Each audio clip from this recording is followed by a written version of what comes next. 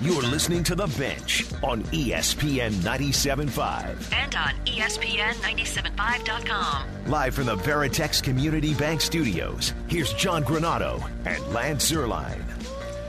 Welcome back to The Bench, 713-780-3776. It's Josh Jordan, it's Jerry Bowe, and it's Dell behind the glass keeping us in line for the next 2 hours. Let's get straight to the text line. We have plenty of it.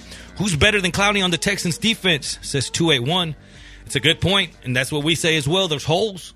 But at what price does it come at? Because just because we got a hole doesn't mean that you got to pay him. And 409 says right here, Clowney's not going to get paid what he wants anywhere, in capital letters, anywhere, which is true, and that's why he's still on the market. But the Cleveland Browns did extend an offer to him, from what I hear. Yeah, I think they offered him quite a bit of money, but I don't think he wanted to go to Cleveland. And you say who's better than, Clowney on the Texans? Well, I mean, in 8 games, J.J. Watt had more sacks than him last year. So when J.J.'s right, he is better. But, that's the whole thing. Is J.J. going to be right? F Pride, coming from another person, F Pride win. So that's just win at all costs, put pride aside, which is something that I don't know if we could get that with O'Brien at the helm. I just don't know if the new offensive coordinator is going to have enough time with O'Brien's pride to be able to. Again, I want a clean slate for Watson. I don't want it years from now where they say, man, the Texans should have let O'Brien go like 3 years before that because he ended up wasting the great years of the early years of Watson. I don't want to hear that. I want to hear, you know what, O'Brien is gone, one, or B, he stepped back and he finally realized, hey, I got an offensive coordinator. I could bring the best out of my quarterback. A or B, I'll take. Or C, whatever that may be. But as long as it entails in him stepping back in pride. Now, there ain't no pride in these guys talking about the PI and the Palace Inn. They got their own. The Crystal Palace at Crystal Beach was the absolute worst, coming from D-Lou. Yeah, that like I said, I don't remember which one I stayed in, that Crystal Palace. I think that's the one that looks like the Alamo. It's old as hell looking. When you get down there, I think right when you take the right on that seawall, it's one of those right there to the right. It's just, either way it goes. I don't even know if I should flame my man Dr. Dre, but he put his names onto this, and he says the Lisa Motel on Hempstead Highway. The Lisa Motel. Imagine the things that happened at the Lisa Motel on Hempstead Highway. I can smell it through the computer that time. The Lisa Motel.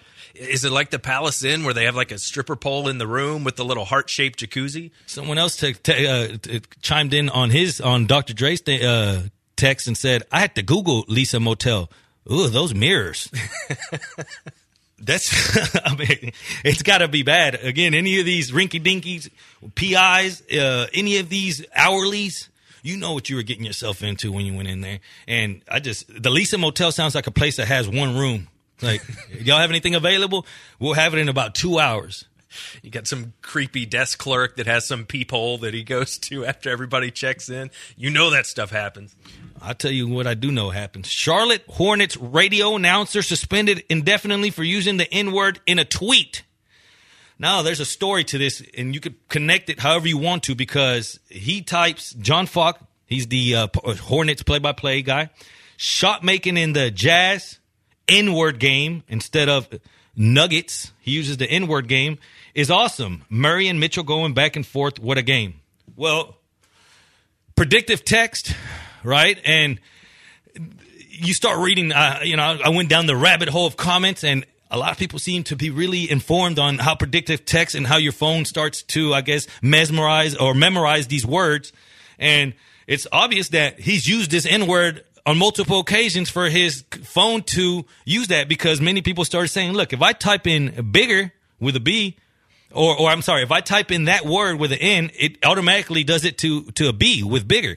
He says, so one guy said, man, I've worked with phones. I think after 10 times of using one word over the traditional word that comes up, it automatically skips it in, I guess, priority. So whatever the case is, what do you guys think about this? Has he used this word on multiple occasions for his phone to do this? I don't know, because I've never typed the word into my phone, and I just did, and it didn't autocorrect to bigger. Even after you hit space? Yeah, it just stayed the way it is. So I'm not sure. I've never typed it in and it didn't correct. They're like, oh, okay, Dell's black. It's okay. He can write it. My phone knows. Your phone gave you the thumbs up. Yeah, all right, we got you. We're going to let you get away with it. He's good. Let him in. But, yeah, he's been suspended now. I mean, and I'm real bad on it, man. I'm so in the zone. I know you're reading out there like, Jerry, you mess up, and it's never been with this word or anything, but like I'll add like an extra S or something, or just some kind of misspelling or something on my post because I'm going so fast talking about games. But I mean, to this one, this has just got to be bad. I mean, imagine how you feel. Yeah, and look, we don't know whether it's the phone ratting on him and telling people words that he really uses. Maybe he's a fisherman, Jigs. Yeah. Jigs. Maybe. You never know, but I don't know. It seems kind of, it doesn't look good. No, let's put this. He's guilty. I He's think guilty. He is. He's guilty, and so is Dell's phone for racial profiling here. Because mine, Does it autocorrect yours to a different word? I put bigger, and it says grande. So yes, my phone is racist as Josh, well. I don't think you're allowed to even type it into your phone. His might come up in German. Yeah. His phone might just shut off if he starts typing it. Yeah. Hey, we're just going to save you right now. Yeah, no, I do social media for a living. I'm not running that risk. That's not going in there. The only reason I said, because the theory is to try to shoot that guy some bail is to say, hey, well, the phone autocorrected, but I don't know if that's true or not. Because my phone's saying, I'm not going to autocorrect that word. You meant to write it, so I'm going to leave it in there. And like I said, I've never written it to someone before. See, that's the thing, right? Because didn't you say it had to be like 10 times in your phone, and then your phone would recognize it? Well, all of a sudden, during this pandemic, we've learned about, virus experts, just all type of experts started coming out. Well, all of a sudden, I looked through that rabbit hole of it, and people are on that post saying, nah, I've worked in phones. And once you hit the 10 times, I believe one guy said, with that same word, it basically skips priority on the word that's predicted first, and then so on. So whatever the case is, it's a bad look because it's how do you explain this, especially being a play-by-play guy? You now you have to look face of these guys like, hey, there's the guy that there he is. Yeah. It's been a bad run for play-by-play guys. Yeah, Grant Napier from the Sacramento Kings, he got trolled by DeMarcus Cousins, and I think DeMarcus has something along the lines of sent BLM to Grant Napier, and Grant Napier responded with a bit of a sentence and goes, "All lives matter, DeMarcus," and he got fired. And now we got the Charlotte Hornets guy. I want to believe that. I'm sure it's an accident in this case because he doesn't mean to write the N-word on a tweet. Sure. But could a guy seriously be writing that enough that the phone doesn't correct? Or because my phone won't autocorrect to something else, so maybe that initial thing that you saw, Jerry, was incorrect. So I'm trying to figure out how it came about. How do you get from nuggets to the other word? I don't know how you do it. I don't either. I mean, they share a couple common letters, but there's plenty of other words too. Man had a Shaq thumb. His thumb's just all over 3 keys, 4 keys at a time. It's a bad mistake to make. But again, I don't know if there's something that checks you, if you can put some kind of security that checks your post before, like, are you sure or something? Because, like I said, I have the problem all the time, but I only got like 3,000 followers. I'm a little nobody. I'm sure that some of these stars have something. I know Booker's Twitter is a different Twitter than what I use. I know that. Ooh, that's interesting. Well, I mean, it's funny how your phone can kind of call you out now. And I'm looking at this study. Your smartphone knows when you're drunk. Study says, NewYorkPost.com. They did a little study here to confirm it. Scientists had 22 adults drink a vodka cocktail in 60 minutes.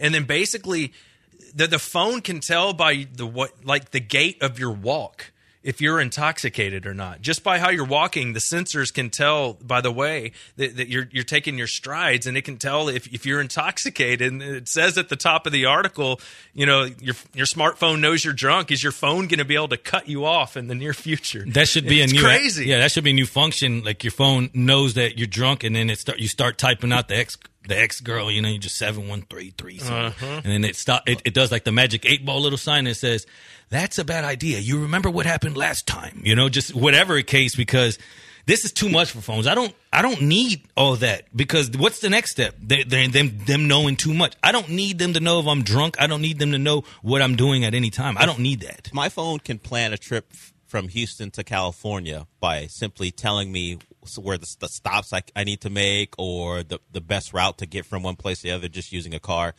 I'm going to need it to be able to tell me, it's 2:15 in the morning. I'm not going to let you text this girl. Mm-hmm. it's just going to be because nothing good. I'm going to need to have my phone identify the contact, know that nothing good comes from talking to that contact, and then saying it's too late for you to be texting her. They do that movie, The Intern, with like Vince Vaughn and I think Owen Wilson. They develop an app to where you have to like solve an equation to unlock your phone so that you can text somebody. So it's like to check your sobriety to make sure that you're sober enough to be operating your phone and you can answer this question, and then you can reach out to somebody. So it's funny. It's already appeared in a movie. I guess the real thing's got to be out there somewhere. It's got to be. It's got to be there to help you though. It just. Hood rat, and you're like, oh yeah, I remember this was a hood rat. Don't do it. But again, when you're drunk and you're in that zone and it's 2:30 in the morning, and if you found yourself in this situation, you don't care what that phone says. You'll find a payphone. You'll find a payphone to find the Palace Inn. That's just the chain of events going on. Now, listening and watching these basketball games, you hear a lot of pause, right? Like, and you're like, what's going on here? And sometimes it's longer than others. Well, come to find out, TNT has had to drop the audio on Blazers games more than any other game because apparently Melo on every rebound. Yeah. F out of here. Every time he gets the ball, F out of here. F out of here. It's like, do you have to say that? It's like a guy that shoots on every Kobe. You know what I mean? Like every single shot.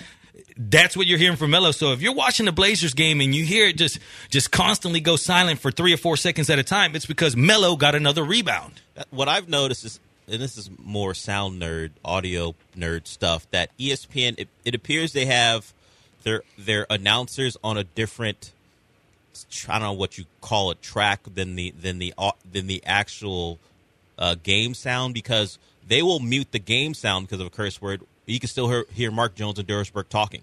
You can also actually hear the audio from the game itself muted as they hit the delay, but the announcers are fine. And normally in these instances, you don't hear anything, and then the announcers might come on and say, we apologize for whatever, we have an audio because of this or this.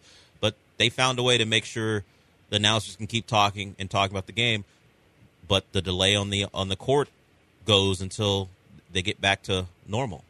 I've never seen that before as far as a broadcast before. That's great. They must just have them on a different channel. That's a great idea. It's to be honest, man, I'm impressed of how they've made things work. It's on the go, just like everything else is getting learned. We're learning on the go about this virus and how to intel in everyday jobs. When you went back to your job, I guarantee you things were different.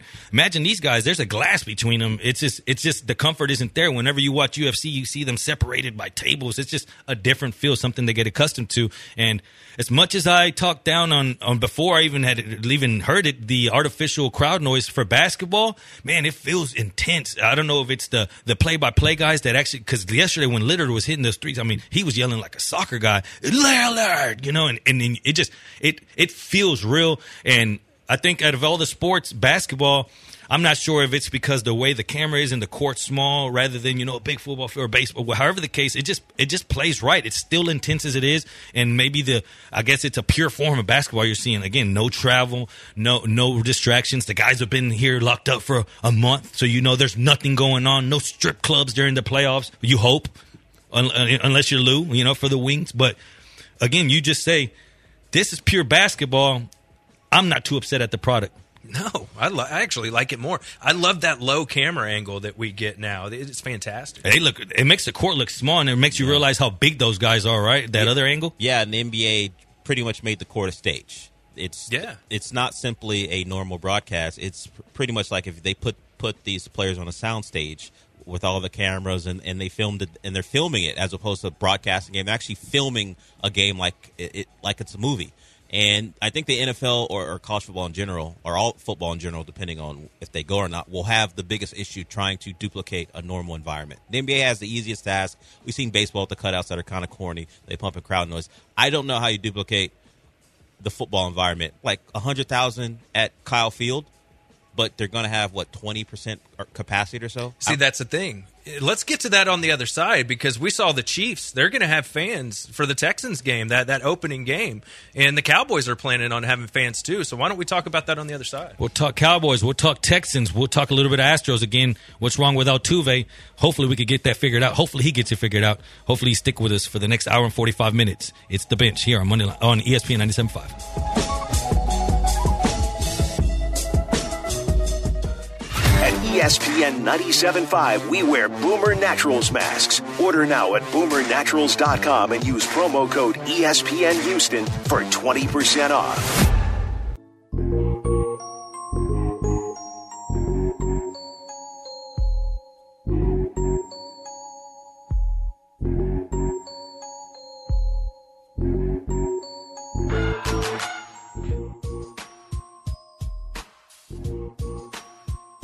This is The Bench on ESPN 97.5. And on ESPN975.com. Live from the Veritex Community Bank Studios, here's John Granado and Lance Zierlein. Welcome back to The Bench, 713-780-3776. Phone lines are open. The text line is open as well. Let's go right there. Would not be shocked right before the season if Clowney ends up in New England. Oh, I've seen that rumor too. But again, it comes down to that money. And is Belichick going to see something that all these other teams didn't see? He's usually the one that sees things best, right? He's usually the one that lets guys go, and then he gets them a few years later for cheap. For value. Yeah, I mean, I don't know if you're going to get Clowney for value.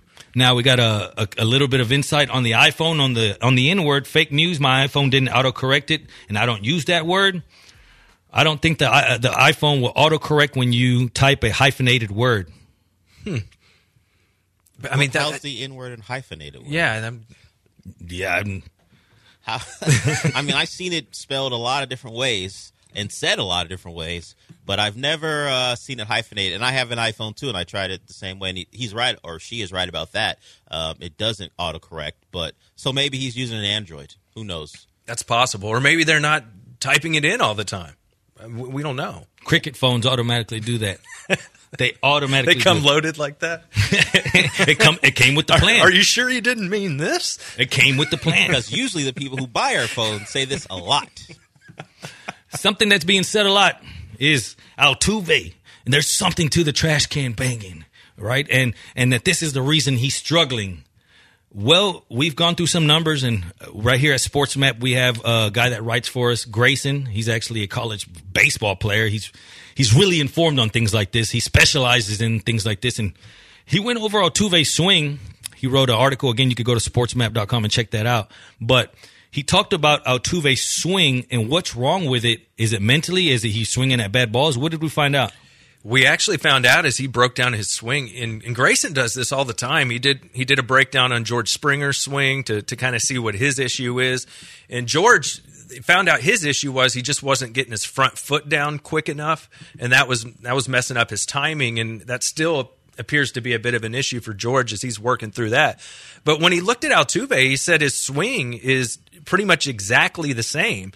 And there's these different percentages that they use, and they said his O contact percentage, which is the contact rate on pitches outside the strike zone, is 8% worse than it was last season, and that's 13% worse than his career mark, which Grayson says is massive.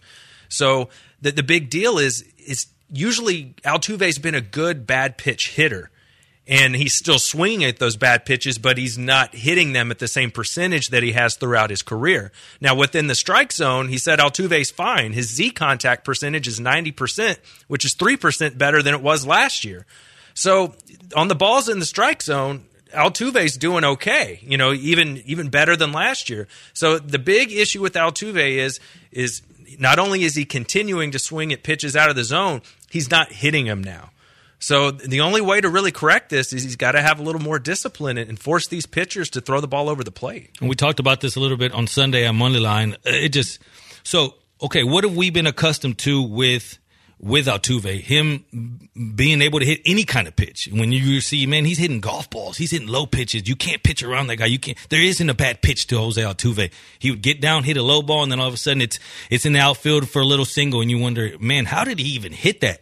Well, what's going on, I think, here is he's still swinging at those, but he's just not making contact. So even if back in the day, whenever we were giving him credit for hitting those pitches, if he didn't hit them, we'd be talking about him taking bad swings at bad pitches. That's just who he is as a player. He's just so good at hitting bad pitches that it's never really shown. Now that he's actually missing them, now you've seen the dominoes fall, the domino effect. And I've seen reports, and I guess the theory that some are using is, and it makes some sense, is out of all the guys on that team, I think Altuve's probably held in a regard as being one of the nicest. You know what I mean? The good guy. Not to say all of them aren't, but he's that guy that everyone, you treat him as a friend. You know, he's a lovable little guy. Yeah, the lovable little guy, right? So then they say for all this to come down on the Astros, the cheating scandal and whatnot, and those that think that the swinging and the lack of thereof hitting right now is a mental thing, maybe it stems down from the cheating scandal and what's being said about him being that nice guy and not knowing how to play this role. He doesn't know how to play this role. And in his head, he's thinking, I didn't even use that. Because if we look at the reports, it's clear as day that he used it the least. Like, he was one of the guys that didn't. Him and Reddick, and I think there were one of the other guys I think it might have been Tony Kemp. There was a few of the guys that hardly used it at all. So if he hardly used it at all, and then it came to a point now to where he's having to swallow all of it being the MVP type player, maybe it's just, for him, he's just not built for. Some guys, they're built for that. Like, you could even see maybe a Bregman. You saw Correa bite back, before. But Altuve, it's hard to see him fight back because the character he carries. Yeah, it's like wrestling, right? Bregman can play the heel, right? I mean, that's Bregman. Altuve's not that guy. And you bring up a good point, Jerry. Altuve kind of became the face of this thing because of all the bogus buzzer talk. Which hasn't been proved at all. And that's the thing, that it just, during that whole talk, you never really heard Altuve say, obviously because there was legal ratifications going down, but I'm talking about just overall, you never really heard him come out and say anything. It's just not who he is. I think in his head, he just took it like, man, I think he's got to feel, this wasn't worth it, guys. He's that guy thinking, man, this isn't worth it. Why did we do this to ourselves? And in his head, he got to think, my career took a step back. We got people questioning my MVP titles. Anything I've ever done has been questioned. Whenever I brought this franchise, before all you guys were around, before most of you were here, I was already here. I was here in the losing days, and now I have to eat that. And I think that's mental, what's going on for him. We spoke about it. Was it him? In baseball, it happens often, not so often that the player comes to the coach of that caliber and says, hey, take me back in the lineup, because that takes a lot of pride to do that. But some people say, man, they should have mentally, if he's struggling mentally, they should let him hit out of that. What happens later on during the year? If there's another struggle, are they helping him cop out on him just moving back in the lineup because other guys are hitting? They should let him hit out of it. I'm not sure where you guys stand. 713-780-3776. Was that the best thing for him? Just overall, what do you do with Altuve to get him going back mentally? What needs to happen? Because it's not like the team's they're on a win streak right now. They're winning. It worked, right? They're winning ball games. And he actually, it's just like you said, he's so accustomed to swinging at bad pitches and hitting them to when he's not, it's magnified that much more. No, there's no doubt about it. And you have to wonder if this is going to continue the whole year. I mean, we're to the point now. What'd you say? We're a third of the way through the season? We're a third of the way through the season. He's hitting 168. I mean, just think about that. I think he'll be okay, but it's between the ears, man. And that's why he's swinging at all these pitches out of the zone. He's chasing stuff. He's not hitting it. You have to think he'll get over it eventually, but I think there's something to it, that his personality is not like Correa. Remember, Correa, told everybody to shut the bleep up, if you don't know what you're talking about. Alex Bregman just is that guy that just wants to shove it in your face. And, we saw it with all the dugout celebrations last year, and that's what makes Bregman. He's kind of a red ass. Whereas Altuve, that's not his personality. He's the guy that didn't want his jersey pulled off him because, it was embarrassing, not because there was a buzzer. And we've seen it, too. They doctored that tape, the one where he comes right off the field after he hit that home run off of Chapman.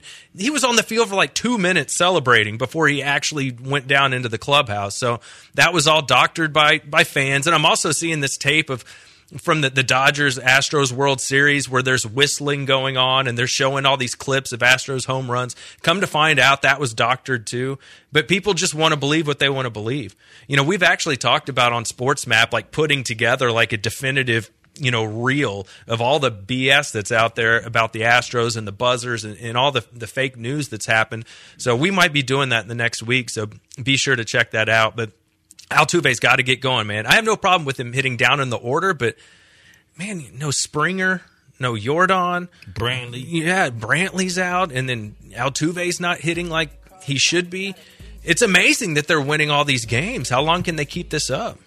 How long can the media keep hammering on the Astros, though, for things that might not be true? But that's what you get when you get caught with your hand in the cookie jar. The moment that that cookie comes up missing, although you didn't need it, you're the first one that's looked at. That's just such is life, right? But we're going to get into this article next and what you guys think, because this headline, butthurt Astros stars reportedly set to leave in free agency after harsh reaction to team's cheating scandal. That's what's being written out right now, wrote about, let's say, because people really believe this. And some people are saying there's sources within the team that these guys are booking it. It's not worth it for them what comes with the cheating. How convenient is that when you have Yuli last year of his deal, Brantley last year of his deal, Reddick last year of his deal? All these guys, their contracts are up. Of course a bunch of guys are going to leave. We're going to get into that here coming up next on The Bench, ESPN 97.5. 2,000 shorties wanna tie the knot, yeah. 200 on my brother's block, oh, yeah. Pedal off the roads like I love it, not, maybe not. I don't know what's wrong. My name is Bob Lee, and you're listening to ESPN 97.5. Let's go. We see the hype outside, right from the house. Took it straight from outside, straight to the couch. We put the mic outside, edit out. This is The Bench on ESPN 97.5. And on ESPN975.com. Live from the Veritex Community Bank Studios, here's John Granado and Lance Zierlein. Welcome back to The Bench. It's Moneyline filling in. Josh Jordan, Jerry Bow, and Dale behind the glass. 713-780-3776 at Moneyline 97.5, which is where you can find us on Twitter. You want to get in on any of this talk, Texans, Rockets. We're talking a little bit of Astros. Who will be in the Astros uniform is the question that's starting to arise. And Buster Only of ESPN, surprise, reported that there's a perception that the Astros are facing an exodus of stars due in large part to the reaction to the team's sign-stealing scandal. George Springer, Yuli Gurriel, and Michael Brantley and Josh Reddick are all slated to become free agents this winter. Duh. So then now they're connecting the blocks and saying that some of these guys are communicating within – to each other, saying, man, this isn't worth it. Why even sign here if it comes with this shadow that's always going to be upon us? I need to get out of the shadow. Is there any truth to that, guys? I mean, maybe a little bit, but I think this is money. Like, Yuli came out and said, like, you know, he'd love to come back to the Astros. He's already said that. You know, we've heard from John Granado on the morning show that Springer was expecting a deal earlier this spring. It just never happened. You know, Reddick might make some sense, but I don't think they would have brought him back anyway. You know, and Brantley's an older player. A lot of people kind of assume, you know, if Springer stays, maybe he'll stay. But, you know, for me, I just think this is about contracts. If Springer gets that big deal he's looking for, he's going to take it wherever, you know, whether it's here or somewhere else. So I just don't think so. I think Yuli would be happy to stay here. I don't buy it. I really don't. And Buster Olney's been on all this Astros BS from the beginning, so that doesn't surprise me.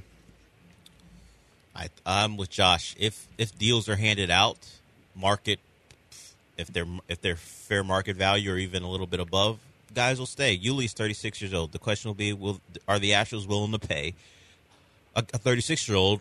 Now, probably will be a 2-year deal, but Yuli is, when you look at this lineup currently, it's him when Brantley's healthy and Correa. The guy's keeping them afloat. Are they going to give Yuli a 2-year, $38 million, whatever he's going to ask for? Are they willing to do that for a 36-year-old? I think Reddick's gone, period. So I'm not taking that into account. I don't care. Reddick's gone, and that seems to be what was going to be the case no matter what happened. I mean, they're free agents, sure, and the sign stealing stuff is harsh. But if you tell George Springer, we're going to give you, he's 30 right now, he'll be 31 by the time the year's over. We're going to give you 5 years, 220 or whatever the number might be. I'm just throwing out a big number, but whatever the number It'll might be big. He'll stay. He'll get his money. He'll stay. Yeah. I mean, I don't buy, well, they're leaving because of sign stealing. They're leaving because the Astros may have decided we can't pay all you guys. And we knew this problem was coming at some point with Yes. the core nucleus of this team. Let's call it being young. You knew that. That's why the window that you had was perfect. Not only did you have young hitters, you had veteran pitchers. You know, you had pitchers that you could trust. That's what hurts about all this. That's why when we talk about Verlander, we saw he took or stepped on the bump for the first time, right? A flat grounder, actually. Yeah. That is what had that window open for actually World Series. That's that window, and it happens to any team in any sports. It only lasts for, unless you're the Patriots. Somehow they keep pulling it. Yeah, you have Tom Brady for 20 years. That helps. At a cheap price. Yes. You have a guy of Tom Brady's caliber saying, you know what, I don't need that much money. Go ahead and give it to the guys around me. That's a different situation. But when you're talking about a core of young guys, and then you had your pitchers, and look how drastically things fall apart. The pitchers aren't even there. I mean, I don't even want to be negative on the Verlander thing, but say some Tommy John or whatever the news is that comes out on him, we might not ever see him in an Astros uniform again, contesting where things are right now. So all those things in mind, look how drastic things change so fast, and that's why the window that was open and the way they were playing, it was perfect. So Mike Trout is making $35.5 a year. That's his base salary. And now this is over 12 years. We all know the big deal. He's going to be making that flat salary when he's 38 years old. The Angels love to give out long deals to guys who are in their prime but won't be when the deal's over. Shout out to Albert Pujols. And they gave him money after his prime, really. So let's say George gets let's give a more realistic number than a large number I threw out. Let's say the Astros don't do the 12-year deal because that's ridiculous, particularly for a 31-year-old. Let's say they go 5 years, 160? Yeah, sounds good. It's about right. Is George Springer turning that down? No. He's signing it quick. Yeah, he's not. Just what concerns me is the whole outfield, basically, their contract's up after this season, right? And you got to figure they want Kyle Tucker to take one of those spots. We'll see if he's good enough to hold it, but that has to be the plan right now. You hope Yordan is okay and he's your DH of the future. The other thing to consider is Zach Greinke, after next year, his contract's up. I think McCullers is too. An old Greinke. Yeah, but I mean, Greinke's been fantastic this year. His ERA's in the ones. So if the Astros do want to make a run this year, you're going to need Greinke. But Jerry and I were talking about this before the show. If you are, not feeling so, if Justin Verlander's done for this year and next year, would they consider, maybe, Greinke, like this would be the best time to deal him when his ERA's in the ones. If a team wants him for this year and then they know they still have him next year and then he's off the books. Like that's actually a pretty favorable contract the way he's pitching. And then you also look at Carlos Correa, he comes off the books next year too.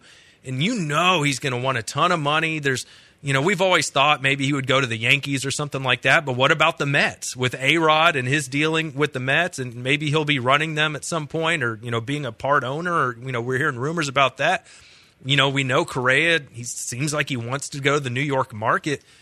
Is this a time where, maybe you might lose some of these guys anyway? You get some really good prospects back, and then, you get ready to make another run in 2 or 3 years.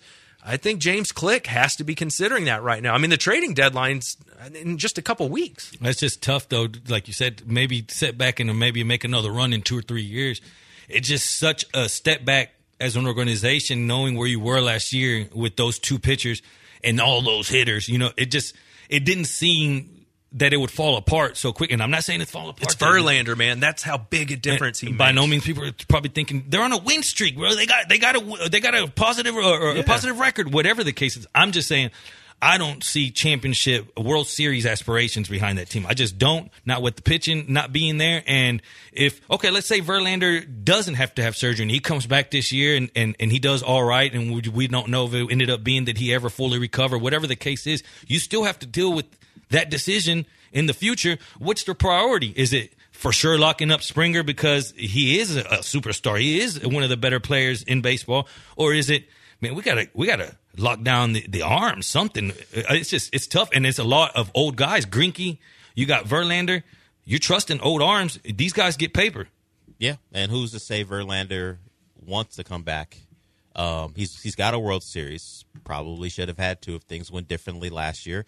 How many more times does he want to get ready for a season, go through another year? So those are questions. It may not just simply be an Astros thing. It might be a Verlander saying, all right, what would he be at the end of his deal? About 37, 38 years old? Mm-hmm. How many times does he want to get it going again? And thinking about this Astros run, started in 2015, We know the eighth inning against the Royals changed the complexion of that series when they're up 2-1 at the time, could have closed them out.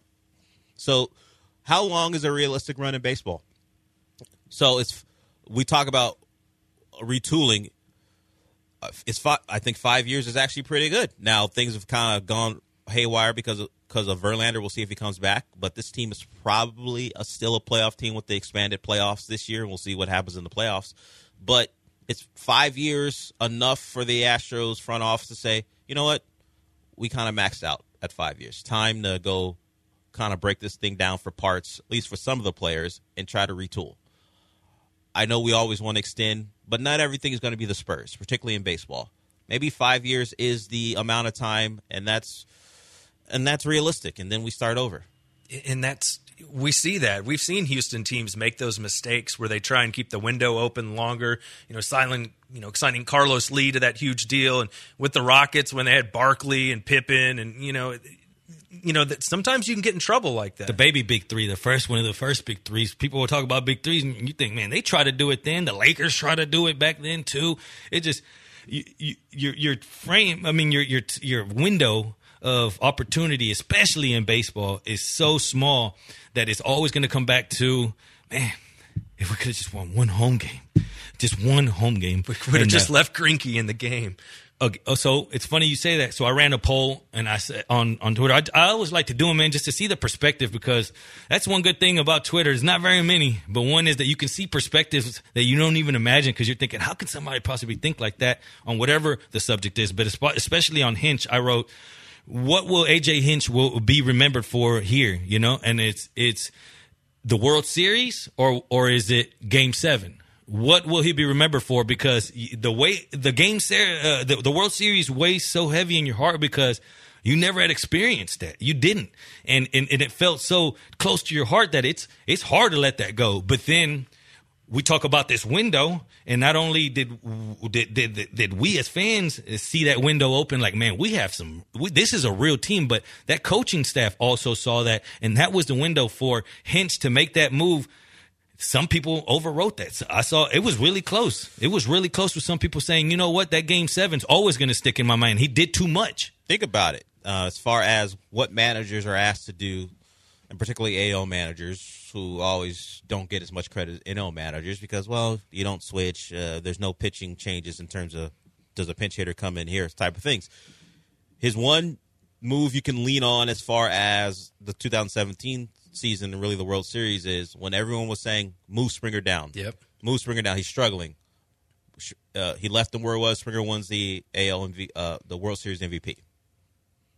Game 7 in the 2019 World Series. Why'd you take Greinke out? Why wasn't Cole ready to go? What you cost us a World Series. So how do you evaluate those two moves? If you're going to kind of, I don't know, judge him on the Greinke move, how can you not give him credit for leaving Springer when the world told him to move him? So how do you judge him? Which one was bigger? I know it was Game 7. You felt like you're 8 outs away, but if you move George Springer from leadoff spot, does he become the World Series MVP? Do you win that series? True. No, that's a good point, and that's kind of to the Altuve discussion, right? Like, they did decide to move him down, whereas Springer, they left him there, and you won a World Series. My biggest thing was Will Harris saying he was tired before that game. Yeah. And then he put him in the game in the most important part. And the Nationals players said after the game, like, man, when we found out Greinke was getting pulled, we were like, man, we got this. They were excited in the dugout. You know that's a problem when the other team's excited about your decision. Is the landscape of this team right now and going forward different if Cole's ready in that moment? Cole comes in, shuts it down, Astros win. Is everything different right now as far as roster and just everything? I think Cole's gone still. I still think he's gone. But I do believe – I think this season, even with all the talk and the report, I think this season will be looked at as opposed to let's prove we were really good. Everyone's wrong. It's like, we got our 2. You guys can say whatever you want. We got 2. I mean, this would be I know Astro fans, once the season started, people would be into it, but you'd be like, you guys can say whatever you want. I believe we just won 2 of the last 3 World Series. Yeah. We're good here. No, I think Dale's right. It'd be a different feel as opposed to the back and forth on Twitter from fans. It'd be like, y'all can say what y'all want. We're a mini dynasty. Say what you want. And that's what happened with the Patriots because the talk behind the Patriots during that whole time, they were coming down on them. They were riding down on them. They wanted to take away titles. I wanted to take away titles. Being a Pittsburgh Steelers fan, I always started remembering about games in the playoffs, and I kept thinking, these weasels, these cheaters, take it away. We need to throw rocks at Brady, whatever the case was. And then shortly after, what they do? They won again. Yeah, they cheated again last year. Brady went on an FU tour and put it to everybody's face, and that's what you have to do. You have to make them love to hate you. That's what you've been accustomed to. Like, I hate the Patriots, but I love to hate Tom Brady. Years from now, again, because I'm a Steelers guy, he always was the bar. It's like how the Rockets say, man, there's only so good we could have done with the Warriors. I felt the same way with the Steelers. Every time that we went, it was, man, here we go again. It's Brady. That's what you do, but it's just the Astros, where they are at right now, man, for them to go out there and win, I just don't know if they have the mentality. The bad guy, they have to. The Patriots, they took that in. They played that role. Belichick, he's about that life. He's about going up there and giving just a half-ass press conference and saying, "I'm on to the next week. I'm on to Cincinnati." They're about that life. I'm not sure if the Astros are, and that's what scares me. Now, if the Astros go back there and punch them in the mouth somehow this year, then that's when the talk goes down. But until then, we have to see. You got about an hour and 10 minutes left. If you want to get in and talk about Texans, the Astros, if you agree with anything we're saying, is the window closed on the Houston Astros? I hate to use that term, that phrase. Is it up in the air? Like how is basketball up in the air? Do you relate that same in baseball? Is it anybody's game? I don't believe so, as it is in NBA. Give me your thoughts. 713-780-3776. It's The Bench here on ESPN 97.5.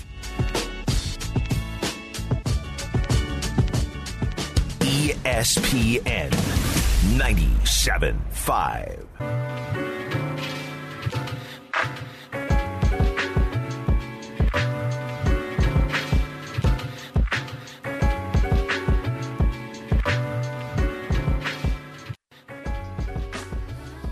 This is The Bench on ESPN 97.5. And on ESPN975.com. Live from the Veritex Community Bank Studios, here's John Granado and Lance Zierlein. Welcome back to The Bench. Team Moneyline filling in here on a Wednesday morning. Let's go over to the Twitch chat because it's going down over here. Appreciate all of you chiming in. Big D6472 says, Astros too worried about keeping out Tuve and Astro for life. He's always been one to chase it. Hits. Why not save that money for a Brantley extension who hits for average every year, or an extension for both Springer and Correa? I do think the slump is mental, but Altuve is the trash in trash can. The very next, tough. Then the very next comment says, you shut your whore mouth.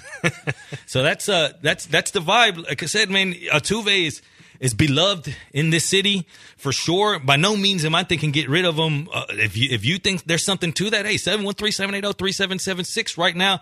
I asked, what's the priority of keeping guys right now? Is Georgie up there? If Verlander comes back and says he doesn't need, if the reports were wrong, which I don't think, is that one of the priorities? Or obviously he's got one more, but where do you put that money?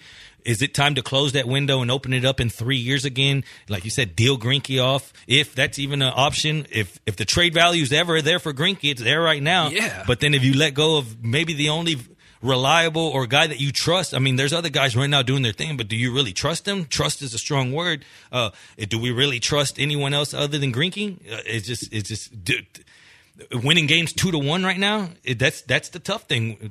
Guys throwing up 8 innings of scoreless ball or one hit. It's just tough to throw Greinke out of that lineup and say, man, we're still going forward. If you do that, if you trade Greinke, what does it do for the mentality of those guys that are coming up for contracts saying, you know what, this window is closed. Maybe, you know what I mean? And that's just per se. What if it's just like, you know what, they closed the window. They're obviously saying it's closed. They're probably going to start rebuilding in 3 years. Springer gets an offer somewhere, and he might be, it's time to go. Appreciate it, Houston. Yeah, I think it all comes down to Verlander. If you got to know if Verlander is right. If he's good to go for next year, then I think you hold on to Greinke and you go all in. I think the big deal is going to be Correa and Springer, because I don't think you can keep both of them. I think you're going to have to pick between one or the other. And we don't even know for sure if Correa might want to leave and just go to a bigger market. That's always been his deal. He's always wanted to be that mega global star. And that's New York is usually where those guys end up, or L.A. According to Lance McCullers, Correa is the last guy on that team you want to mess with. Did you see that? I fell out of my chair, man. Like, first off, McCullers doesn't need to be stepping in defending Correa, first off. And second off, man, who in the hell is going to believe that? He came out and talked mess, basically just saying, because the Joe Kelly thing's still going off, and there's a new article coming out that McCullers comes out and defends and says basically that Correa got some hands, or he can defend himself fairly well. In other words, I don't know if I believe that. Well, I mean, they're big MMA guys. I think Correa has like an MMA podcast. So, maybe that's the case. Yeah, I mean, I'm by no means am I saying I'm going to challenge into a kung fu match, but I'm just throwing that out there. Now, right here, it's not over for the Astros coming for 3-4-6. The offseason will determine, bring back a key guy or two. Turker steps up, Urquidy and another young kid steps into rotation. Paredes becomes a solid back-end guy. I mean, all these things are possible. I'm really starting to like what I'm seeing from some of these young pitchers, man. Christian Javier looks fantastic. If you ever get Urquidy back, I mean, this could be a really nice pitching staff. That's just a lot when you have your entire outfield up for, new contracts, and then you don't know what's going to happen with Justin Verlander. So I think the next couple of weeks, as the trade deadline approaches, we might actually be able to read into how they play the trade deadline. Might kind of tell us how bad Verlander's injury really is. I got a feeling I'm for sure not hoping for the worst. I mean, I'm hoping for the best, obviously, but I don't have a good feeling about this. The way that it broke, and then the way they stopped their tracks. They try to stop the press, say no. Everything, the way it fell down, it's like they're taking extra measures to know before they say, you know what, it's a wrap. And like how we know it on this end, it might be a wrap as for Verlander as an Astro. We talked about this on Moneyline. There's a good reason for the Astros to not say that Verlander needs Tommy John surgery before the trade deadline. Here's why. You give up leverage. We've talked about this. If every other team in MLB knows that Verlander needs Tommy John surgery and the Astros need a pitcher, then you don't have as much leverage if you're trying to acquire another pitcher to replace Verlander. So you want to put off this, Verlander, Tommy John stuff until after the trade deadline because you don't want other teams to use that against you. Like, when we know Justin Verlander's not coming back, we're going to ask for more for this pitcher from you.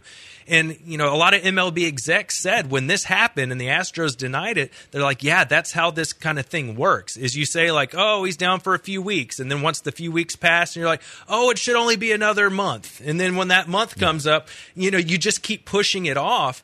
And that's a smart thing to do. And there's also, they might be able to give him some stem cells in the arm and see how it responds. If the tear isn't that bad, it might be able to replace itself. So there are some options out there, and maybe this whole thing about him throwing off flat ground, maybe they're just putting that out there to make other teams think like, maybe Verlander's starting to feel better. Maybe he's coming back, because we do know the trade deadline's approaching, and you want to make it look like Verlander's as healthy as possible if you do want to go acquire another arm.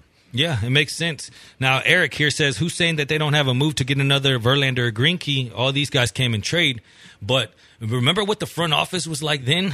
We had guys stealing guys off the market. We were making moves. I'm not sure that organization in the front office is anywhere close to what they were. I'm just not sure as far as deal making. They're unproven.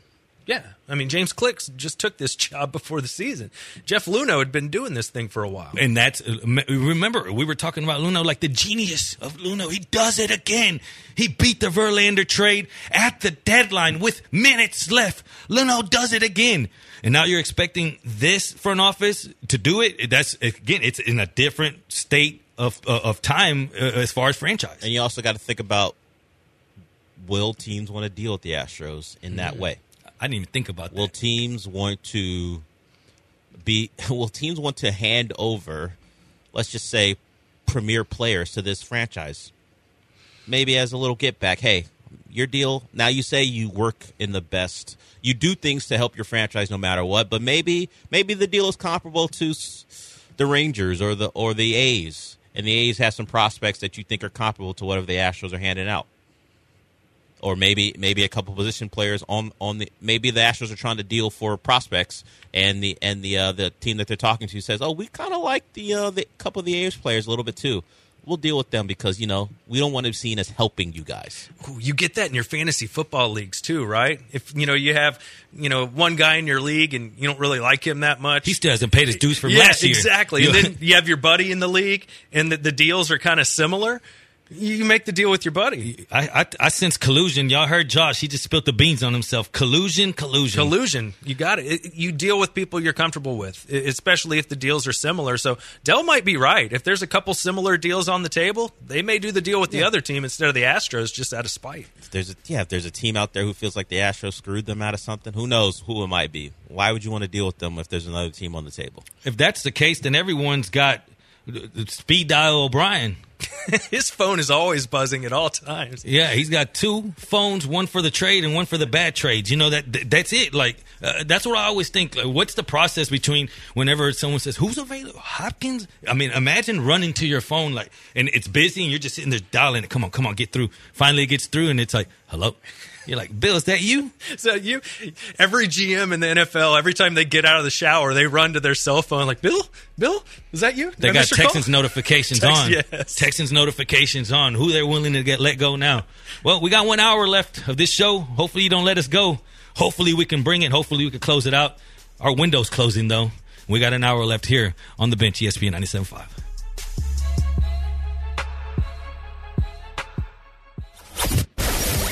ESPN 97.5.